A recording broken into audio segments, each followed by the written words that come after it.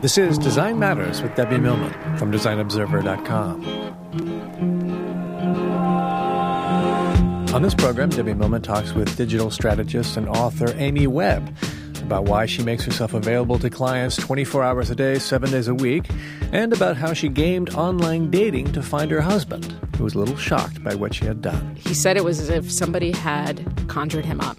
And he said it was such a surreal, out-of-body experience that it spooked him, but in a good way. Here's Debbie Millman.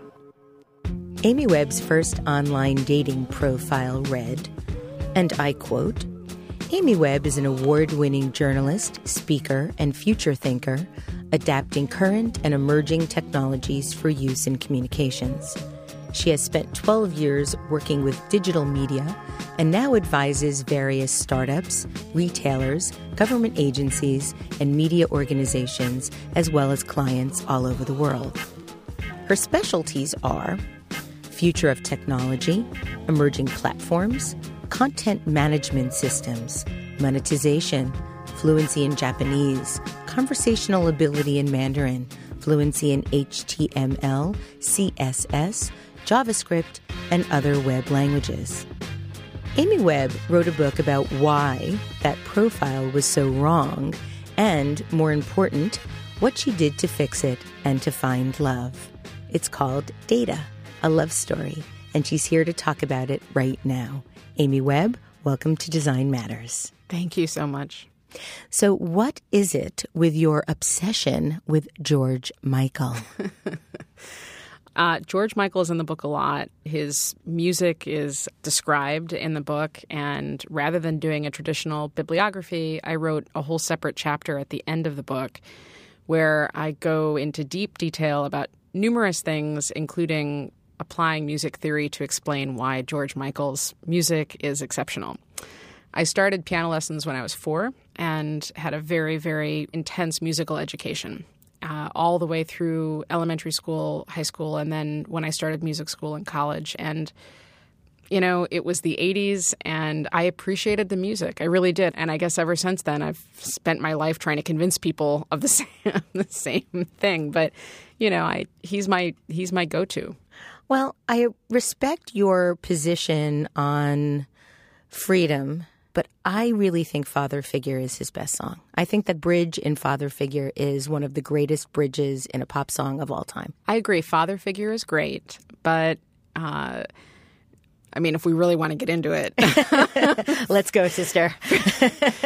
You know, Freedom has the added benefit of the music video. Yes. And it's difficult to separate the music from the video that tells the real story behind that song. And the story is he was in an argument with his label and attempting to break free and do music on his own terms, which is what that album, Listen Without Prejudice, was. And the video, you know, this is back when video still really mattered. Oh, and it was it is one of the great videos. It is. And he never appears in it. He refused to appear in the video and instead had the supermodels, and there were just a few back then. Yeah, Linda and Christy and Naomi. Yep.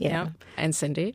And there were these massive explosions that sort of led up climactically to the Wurlitzer jukebox exploding and the iconic leather jacket strung with pearls. From the Faith video. From the Faith video. I never thought I would be talking about this.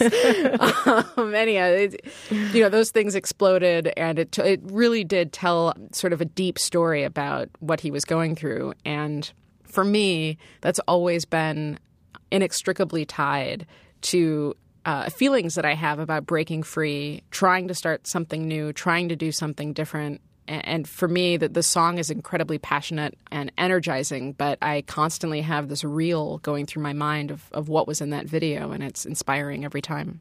I contend that if he had a better female lead in the Father Figure video, it would have gotten more traction. The model who was in that video appeared in a few of his videos, and I agree with you. She, Yeah. Yeah.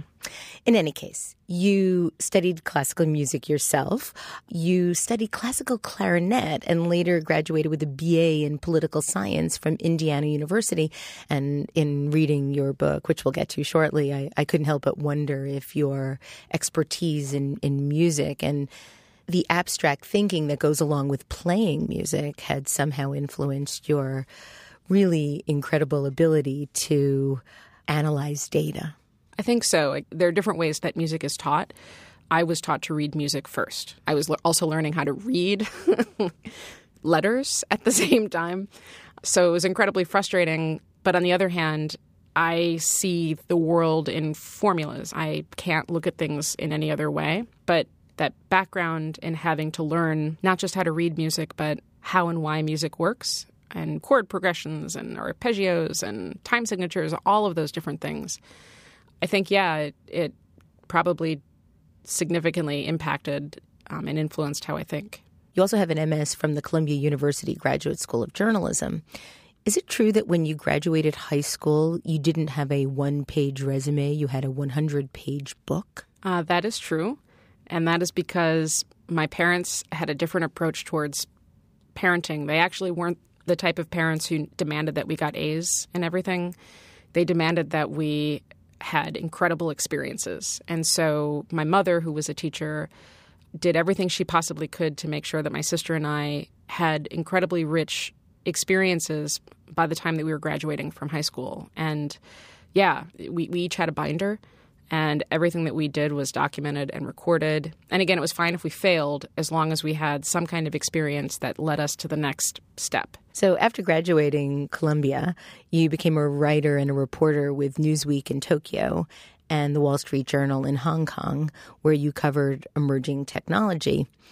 But ultimately, you decided that you'd be happier and more useful outside of a newsroom setting. Why is that? I wasn't a very good staff member. Problems with authority, maybe? No, it wasn't a problem with authority. It was a problem with the status quo. I think in a very logical but non-linear way. And for some people, that's a difficult process to be around. I was doing some reporting, and for some reason, people were leaving their babies in their cars that summer for some reason. And so there were lots of dead babies. And I kept having to do stories about them. And I thought, wouldn't it be great if I could have an MP3 recording of the calls that the parents were making, because it just told that story in a much more emotional, sort of deep way. And I had the technology to do that and the knowledge. And at the time, I was still having arguments with people about why digital was a great place for content. And part of that was my immaturity and not knowing how to express my desire to do something and to convince other people that these new modes of communication were legitimate. Part of it is that they just weren't ready. And I wasn't a good fit. I'm much better suited to being outside of an organization and advising them in a way that's not totally disruptive to their daily workflow. Although I usually suggest things that are totally disruptive to their daily workflow, but they're in charge of implementing. So you're now the CEO of Webb Media Group, which is a digital strategy agency that solves complex problems, both strategically and operationally, related to, as you say, disruptive technologies and emerging digital trends that are, according to your website, catalyzing great change across many industries. And you describe Webb Media Group as a very unorthodox consulting firm. And in fact, you hate to even use the word consulting because you believe it evokes a kind of work that you shy away from. Mm-hmm. So why is that? Can you give us some details about the type of work that you do and the type of client that you work with? Well, we advise our client portfolio is about 50% media right now and 50% other. And we're a very small boutique company. And we have the luxury of getting to work with the people that we want to work with, so we don't have to work with everybody who calls. And our criteria is the organization not just desiring change, but ready to embrace it? And how much of a partner will this group of people be with us? I understand that you are available to your clients 24 hours a day, 7 days a week. And I read that you even had a client wake you up in the middle of the night because he was consumed with worry about a vendor meeting the next day. And rather than stating an expletive and going back to bed, you got up, you made a cup of coffee, you went down to your home office and talked through the strategy with him for more than 2 hours. So Is this a regular occurrence? Is this the way? It is. It is. And that was Marcus, who I love dearly. And this was at the beginning. This was early days of Twitter. And he was at a point in his career, he was a very, very high-ranking executive. And in a situation where it was no longer going to be acceptable for him to ask somebody, what is this Twitter thing? And at the time, there just was no way to glean that from looking online. So, yeah, he called in the middle of the night in a cold sweat because he had no idea how to have a conversation about Twitter. I'm assuming he didn't call a landline. I'm assuming he called your... I think I probably was on a BlackBerry back then, to be honest. And so you had it on next to your head on your night table. I do. I sleep with my phone next to me. It is always with me. And it's important to me that our clients, not just our clients, everybody, it's important to me that everybody feels empowered to use technology because, like it or not, technology is a permanent part of our lives. So we really do answer the phone regardless. And some of our clients have my mobile phone number. If not, we actually hired a calling center. And they, regardless of where I am in the world or my staff, they can actually patch calls to us. We have a special sort of setup. So, but again, we just do things differently, and we don't take projects on because we think that's going to make us a lot of money. We take projects on because we really, really care about the project or we really care about the organization. And we want to do everything humanly possible to make whatever they're doing awesome. I understand that you've been criticized by male counterparts for having this sort of emotional attachment to your work. Is it true? If so, how do you deal with it?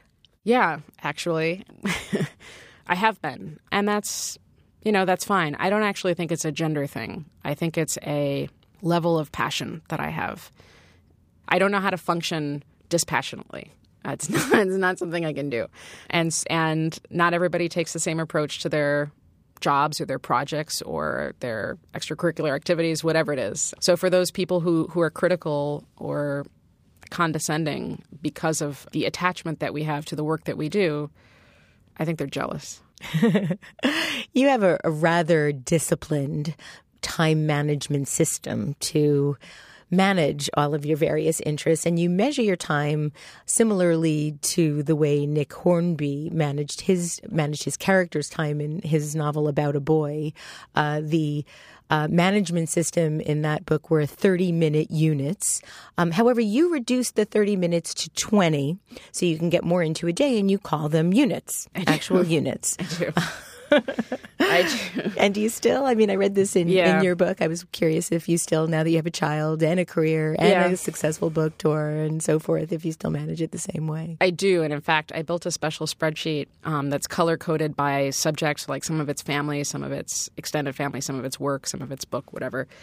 And those items get put into this spreadsheet at the end of every workday before I leave my office so that I have something like ready to go right when I start working, usually at 6 o'clock in the morning is when I get to my office. And yeah, so I'm like very proud of myself and I think this is awesome. And then Maria Popova, who's a friend and she's a genius and she's got this amazing blog, posted Ben Franklin's original productivity chart. Turns out he like figured all this out 400 years ago. So he actually spreadsheet. Yeah, well, he actually made a hand-drawn spreadsheet, and he actually did the same thing. He divided his entire day into units, and with him it was always about efficiency. How can I burn fewer candles, right?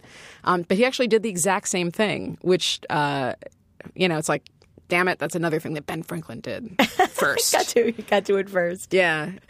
So I'm imagining that given these time constrictions and your enormous passion for your work and your family and all of the other projects that you have, I'm imagining that you didn't have that much time to date or to find eligible people to go out with in the more sort of old-fashioned, old-school, conventional ways. I didn't, and I was antsy, and I was ready to just get past the having to date a bunch of people process and first date thing and get on to the point where we're just in a relationship.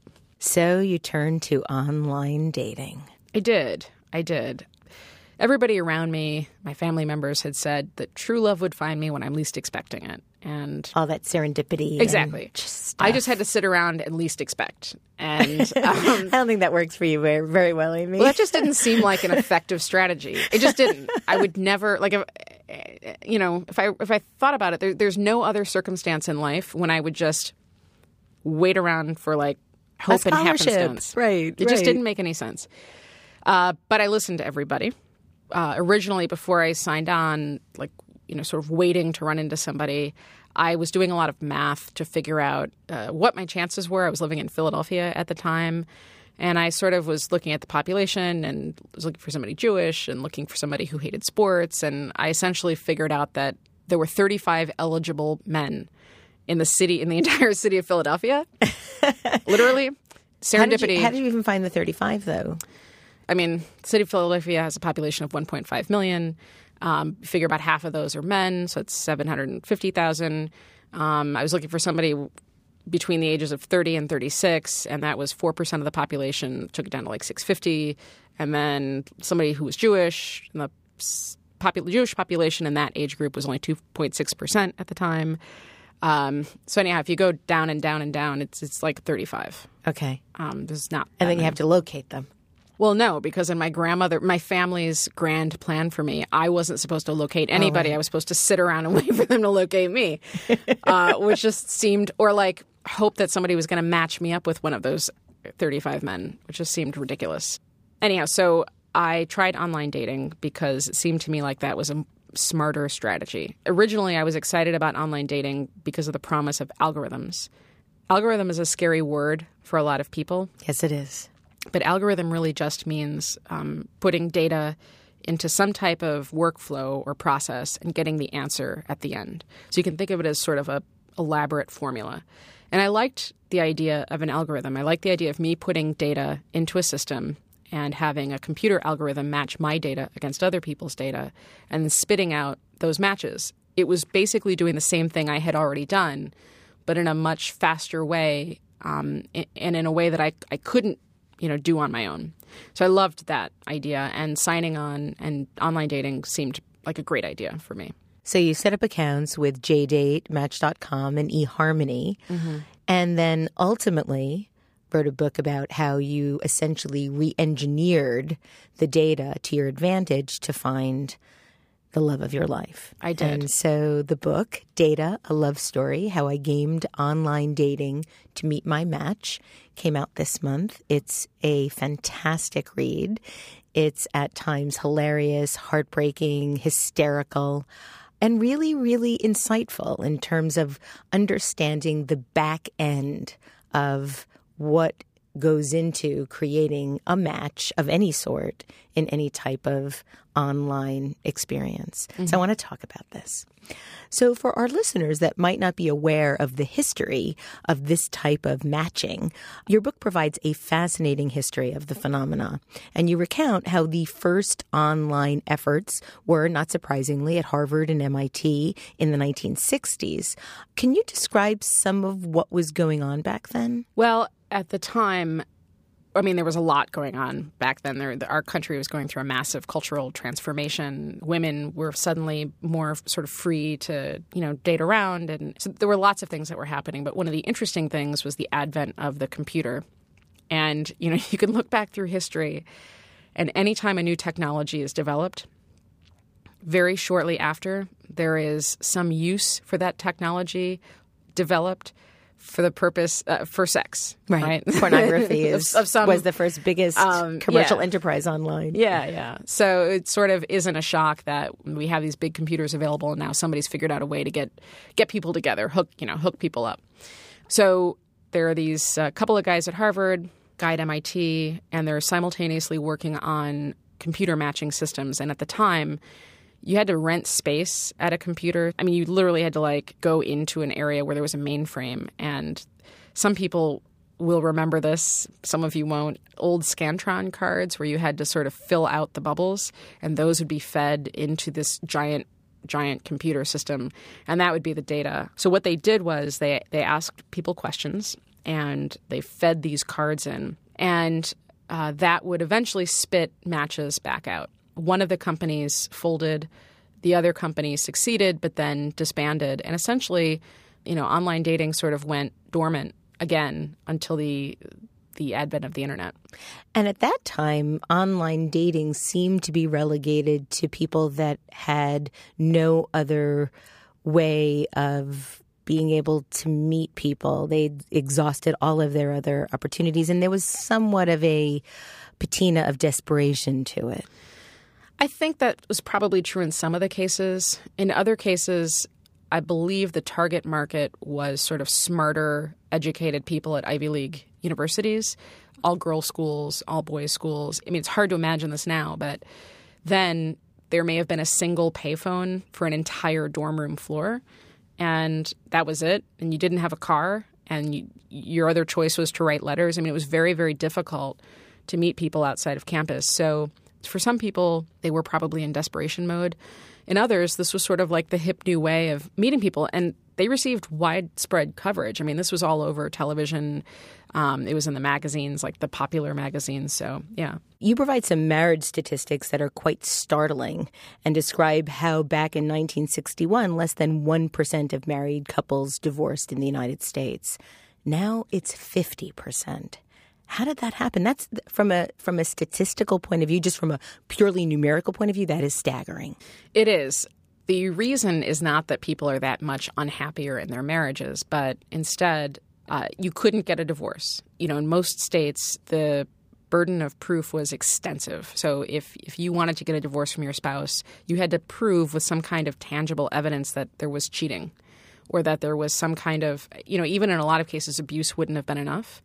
It was impossible to get divorces. And so as a result of that, there were a lot of incredibly unhappy marriages that sort of had to chug along. And a lot of that changed in the 70s and 80s. And outside of some more traditional religions, divorce, you can get a divorce anywhere now. You can get a divorce for $200 on the internet. It's not that difficult.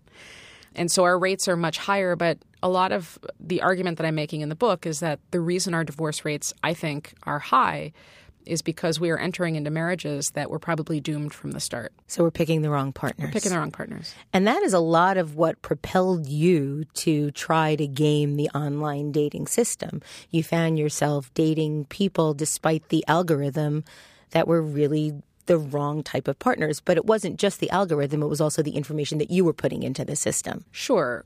You can sort of think of this in two ways. For people who are not online dating, but sort of dating in real life, a lot of people reach a few different points. You sort of get to the point of tyranny of choice. There are so many choices. There's so many these are the popular people. I'm going out with so many people. I can't possibly water it down, and you sort of get into this sort of cyclical thinking where you keep dating because you keep thinking the next person is going to be better. There are other people who, and I'm in this other camp where dating is just this exhaustive, oppressive, not fun, cycle, and you just want to get out of it, so you settle. In an online space, that is all accelerated. In a single day, you might meet 3 or 4 new people, decide that you like them, and then be rejected by all of them, or be asked out by all of them, or be flirted with by all of them. The types of things that take time in real life are dramatically accelerated online, and it's really confusing the hell out of people. And it confused the hell out of me. I got to a point where the algorithms weren't matching me up with the right type of person, but I didn't want to be alone forever, and I wanted a family. And I've got this sort of timeline in my head at all times, and I'm doing the math backwards and realizing that I probably at this point in my life should have been married 5 years earlier. You get to a point where you either have to settle and accept what you've got, or in my case, decide to break the system and see if you can do something better. So after a particularly gruesome date that actually started out quite wonderfully, it only turned gruesome when you realized that he was actually married. Yeah. You decide to take things into your own hands and go on a sort of 3-day bender to game the system. Yeah. Tell us about that. You didn't shower, you didn't sleep, you barely ate, you smoked an entire pack of cigarettes. I smoked a lot of cigarettes. And you didn't smoke. Yeah. You drank an entire bottle of wine and you weren't a drinker. So tell us about what happened that got you into this state and what happened afterward. It's interesting. I get asked that question a lot. I get asked the question, did that really happen? Oh, no, I actually saw the whole thing play out in my head, but This is just the way that I sort of function. I go on benders, work-related benders all the time, and multiple days will go by, and I guess this is gross, but no, I will like be in a zone. I'll forget what time it is. I will literally forget to eat for a day or more. I won't take a shower because I'm just focused, and people think that's really strange. I guess as long it as is. you're working alone, I don't think it really has any consequence. I had a terrible date. I had a great date. I had a great date with a great guy who wound up being a terrible guy and led me to sort of a breaking point. And I decided, you know what, I'm done. I'm done with dating. This is ridiculous. I called my sister, who is my sort of constant confidant, and she's the co-star of the book. And I interrupted yet another fabulous meal she was having with all of her fabulous friends. I said, that's it, I'm done. And she said, you remember Mary Poppins? It was a movie that we had watched on VHS tape so many times as a kid that we warped the tape. And she started singing it. And she's an opera singer. And my sister said, you need a list. You need to make a Mary Poppins list. And maybe just like in the movie, Mary Poppins appears the next day. Maybe like Mr. Perfect will appear the next day. And at that point, I'd had some wine in me. I'd had a few cigarettes, and I thought, that's brilliant. That's exactly the right, that's perfect. That's what I should do. And I sat down and I started writing and writing and writing. And pretty soon I had 3 pages of extremely granular, extremely detailed requirements for anybody that I would go out with. Very specific details. Extremely. He could not like the musical Cats. I take umbrage with this, but that's another interview on another day. No, this is all – there's some context. The previous relationship that I was in, the guy listened to Cats on full blast, nonstop. And also I had to accompany a bunch of people in high school for music contests, and they all wanted to sing Memories. And all of this is described hysterically in the book for those that are listening and haven't yet read it. Yeah, I had you could like musicals, but only certain musicals. And if you liked Cats at all, then that was a deal breaker for me. Now, you also wanted your perfect partner to weigh 20 pounds more than you at any given time. So my question is, if you gain or lose weight, they have to gain or lose weight with you. That was sort of the plan. But, okay, so for people who don't know me or haven't read the book, they're like, who is this crazy lady and why did she make such a ridiculous list? It's a Mary Poppins list. These things were specific and granular, but they actually are emblematic of bigger issues, right? I don't want somebody who's either such a fitness nut that they're looking their nose down at me, or they're slovenly and have terrible habits and they're going to not help me along in my journey. So the context behind this giant list of things was when you sign on to a dating site, they ask you questions like, are you a cat person or are you a dog person? I'm not looking for a pen pal, right? I'm looking for a husband. That question is superficial. So instead, how can we get to a point where the data is not superficial? The data is extremely specific and meaningful. And that's really what the list was about. But of the 72 attributes, the list only included about 12 qualities that I could see were really about a person's sort of essence. Most were, or a lot were, behavioral, physical. And I was thinking, as your grandmother might, and wondering where love and chemistry and spontaneity might fit into this. I am not a spontaneous person. So I guess for me and my grandmother, that would not have been that big of an issue. So here's the deal. I had been proposed to twice before this fateful night of the list making happened. And in both cases, I had met these men in interesting and unique situations, and they were great stories. Hollywood stories, in fact. Hollywood stories. I'd met this guy at an airport. We'd both missed our flight. We were in Tokyo. We'd missed our connecting flight. We were both trying to get back to Chicago. I thought the guy was Japanese. I started talking to him in Japanese, in very polite Japanese. It turns out he was American. I felt like an idiot. But that started us talking. We chatted a little bit more. It turns out he wound up quoting a story that I'd written in Newsweek back to me. And then I quoted Nora Ephron and said, you just quoted me back to me. And then I was embarrassed, but it turns out he loved that movie. It was just this amazing beginning. And by the time that we got to Chicago, it was so late that the only people left in the airport were my parents and his parents, who had already been chatting. And, we grew up 2 hours away from each other. It was this whole thing that seemed to be very meant to be. And it was passionate and it was exciting. And 2 months later, I realized that we had nothing in common. Right. But, like other people, we sort of trudged along for a year and a half trying to make it work. I didn't want to be in a situation where I was going to trudge along and make it work because I thought that I could someday rekindle those initial sparks. Those initial sparks go away. And the whole name of the game here is, how can you meet a person? How can you find that thing that's going to complete you, that will continue to complete you as the years go on? And so for me, the passion, the spontaneity, all of that other stuff, it was either going to be there or it wasn't going to be there. But none of that mattered if I didn't have these incredibly important sort of core things resolved. So you make your list, but then you take a radical, unprecedented, data-driven next step. You set up 10 fake dating profiles posing as 10 men that fulfill these attributes that you're asking for on your Mary Poppins list. And you ultimately interact with 96 women in order to understand how to best position yourself online. What was that like? Tell us about that. Well, I had built this scoring system, so I wasn't actually looking for all 72 things. I was essentially looking for a combination of those things that added up to a certain number of points. And what had happened was, in my drunken state, I realized I'd sort of found this perfect guy, and I did all the math and crunched the numbers, and he would like qualify for me to go out with him. And he seemed like the neurotic Jewish doctor of every mother's dreams, of my mother's dreams. And then I thought, if I think he's this great, there are probably other women who think he's great too. So I decided to sign on as a man, to just sort of look around and see what was there. Profile after profile after profile, there were happy women that sounded happy, that looked happy, that used the word happy like many times. They were showing skin. They were all beautiful. And I just thought to myself, in person, these women are probably not as interesting as me. They're probably not as smart as me, but it doesn't matter because I'm never going to get to that in-person date with all of these women on this site. And at that moment, I decided I should collect evidence. I should do market research. I should do what I would do with a client and treat myself as a client.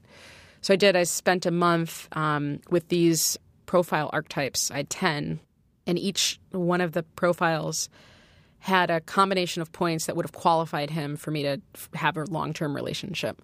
And ultimately, all I wanted to know was, who are the women that are attracted to the same men that I am? What language are they using?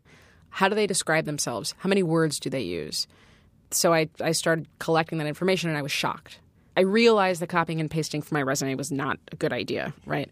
JavaScript wasn't going to get you there. Like, monetization as one of my things was like not a great idea. But I didn't know what were the right things to do. So you diligently noted all of these women's behaviors and responses, how they designed their profiles, how long they took to respond to messages, as you mentioned, how many words were averaged in their responses. And you reverse engineered what made a popular profile that attracted the men that you were most interested in meeting. Then you were able to create what you have deemed a super profile. But before I ask you about the super profile, I want to ask you about your thoughts that you talk in the book about some of the women being imposters. You even have a name for this type of girl. You call it the Cameron Diaz syndrome. What is the Cameron Diaz syndrome? All men want Cameron Diaz.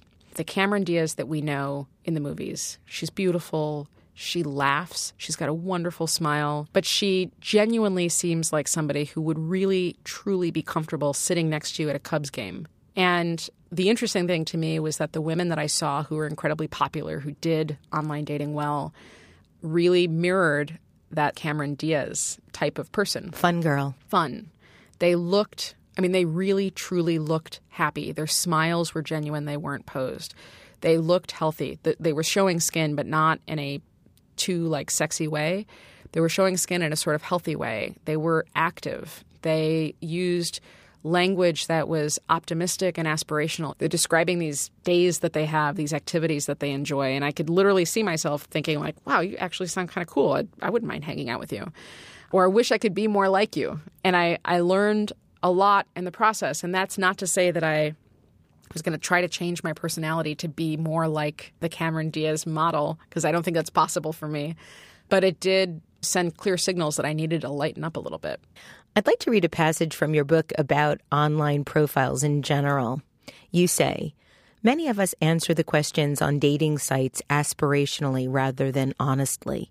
We think about idealized versions of ourselves and paint a skewed profile, often not on purpose, but because these sites are designed to make us feel good about ourselves." How do they do that, Amy? Well, any circumstance where you're answering questions that's not a government form, the activity that you're supposed to perform is to answer questions honestly and thoroughly. The more that you can enjoy that process and feel lifted up and feel complimented in that process, the more likely it is that you're going to continue to click, that you're going to continue to contribute data.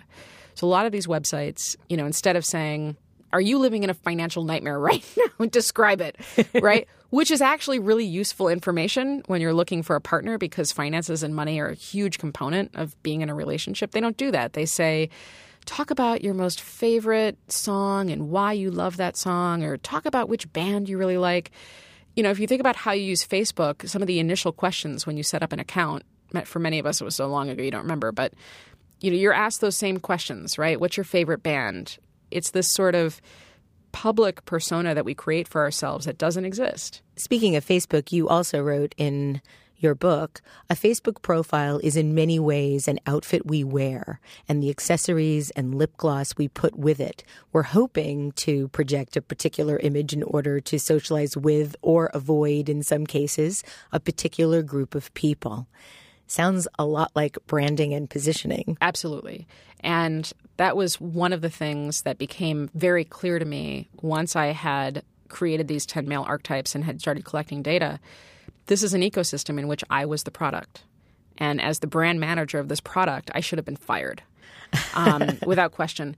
If you think about how you create messaging and marketing around a new product launch, why we don't apply those same rules and techniques to our own profiles is really fascinating. Some people are too embarrassed, or in my case, they just want to get through to the point where they can see the men or the women that they can date. You should take new photos for each website. Look at the other photos. Look at the colors on the website. If it's a mostly white background, you don't want a photo that's, in a dark space that's got too much visual information in it. They should blend in and look amazing. The copy that you write about yourself shouldn't be 3,000 words long in my case, and include bullet points. It should be optimized for that ecosystem. 97 words of extremely amazing, marketing copy. 97 specifically? Or 97 under 100, Under right? 100, yeah. 97 tended to be the average, for people who were doing this well. So you created the Amy Webb Super Profile. What did she convey on her profile? First of all, I changed up the photos. I originally chose the 3 least bad photos that I had. There was a photo of me running. It was like the one and only time I'd ever been in a race. I looked stupid, but I was proud of myself. There was another photo of me with the family dog, and the way that the website cropped it, it looked like I had this weird dirty fur hat thing on when it was really like our beloved pet. The photos that I wound up using mirrored more of what the appropriate photos were for that site. So I had a V-neck top on that showed some skin. I tanned. I wore a skirt. I made sure that my hair looked great. So I used all new photos. I totally changed how I described myself using keywords that I knew would be optimized for that site. I got the sense as you were writing your super profile that you were very conscientiously trying to improve who you were as well, in the best possible way. I mean, you were going to the gym. You were really making an effort. Right. Dating doesn't happen online. So as I was sort of learning all of this about people who were successful, I was also seeing people over and over again who were fit, who had hobbies, So there was a bit of this that was some self-improvement that I needed to have happen. How long after re-engineering and creating the super profile did you meet the man who would become your husband? Well, after I launched the super profile, I was very popular. But because I had the scoring system, I refused to go out with everybody or even communicate with most of them. A couple of weeks later, I determined that I needed a bigger data set. Because you were only meeting the 35, right? Yeah, exactly. I thought it didn't matter if I moved, and there was nothing holding me to Philadelphia. So I expanded my geographic reach. Immediately, I found this guy who seemed great. and right off the bat scored the requisite number of points. Which was, I believe, 750? It was 750 to communicate, 950 to date? 700 for me to communicate with him, either for me to send him a message or out of a maximum of how many points? 1,500. Right. And then it was 900 for me to go out with him. And then he had to be somewhere in the 1,100 range for me to really start thinking about dating him seriously. And this guy scored, the requisite number of points right off the bat. And we started talking. And 3 weeks or so after that, I went on what was my last ever first date. When did you tell him about your rating system and the re-engineering? 4 dates in. I was absolutely head over heels for him. The passion, everything was there, but I kept scoring him because I didn't trust myself. But I did think that it was probably time to sort of come clean and let him know.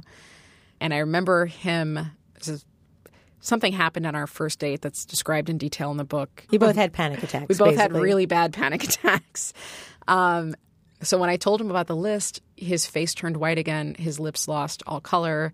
And I thought, damn it, I've just messed up everything. I've found the perfect guy, and now he's really disgusted by me. Turns out he wasn't. He was having a panic attack, but it was because he said it was as if somebody had conjured him up. And that reading this list of things, literally on that list of 72 things, there's only one thing that does not describe him. And it's I'm originally from Chicago, and I was looking for somebody from Chicago. That's the only thing. And he said it was such a surreal out-of-body experience that it spooked him, but in a good way. So one would imagine, given the criteria and the kind of person he was, he would be bound to like your list, because that would be part of how he thought as well, in many ways. To be fair, one of the things on the list was that you had to appreciate the beauty of a well-crafted spreadsheet. But yeah, the thing with the list is that it wasn't really just focused on me. It wasn't like, these are all the things that I want. These are the physical characteristics that I want. It was a list of the types of qualities that I have that are going to be mirrored well in somebody else. What's the right recipe? Did you ever feel any pressure to be the fun girl? I did not feel pressure to be the fun girl, but I was so excited to meet him in person when we finally did, and we really stretched out the courtship process significantly. I couldn't help but be the fun girl. I didn't have a choice. It was just sort of, I guess I said earlier about sort of passion, and I can't hide my passion, and I can't mask it. It was the same thing with him. So my last question is, for those that are still online looking for their great love, what would be the 1, 2, or 3 things you might tell them to up their chances of finding their true Bichert, as you put it so wonderfully in the book? The number one thing is that you have to know what you want. I describe how I usually go to the grocery store. I don't just need lemons. I need Meyer lemons, right? It's akin to looking for a mate. You can't go shopping for a husband or a wife with a grocery list that says milk and produce. You have to know exactly what you want and have some kind of framework for doing an analysis to make sure that whoever the person is that you're meeting has those qualities. So that's part of it. But the other part of it is you really have to treat yourself as a product. This is really and truly and honestly an exercise in branding. You have to treat yourself as the product.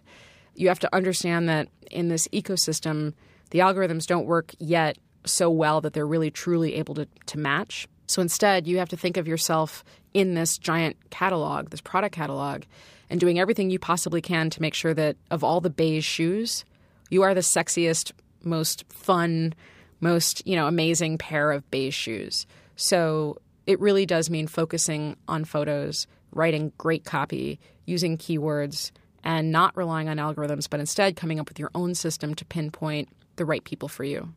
Amy, congratulations on finding the love of your life in this wonderfully original way. You can find out more about Amy and to watch a TED Talk about her marvelous book, Data, A Love Story, How I Gamed Online Dating to Meet My Match. Visit datalovestory.com. I'd like to thank you for listening. And remember, we can talk about making a difference, we can make a difference, or we can do both. I'm Debbie Millman, and I look forward to talking with you again soon. Design Matters with Debbie Millman is recorded at the Masters in Branding Studio at the School of Visual Arts in New York City. It is produced by Curtis Fox Productions. The show is published exclusively by DesignObserver.com. You can subscribe to this free podcast in the iTunes Store.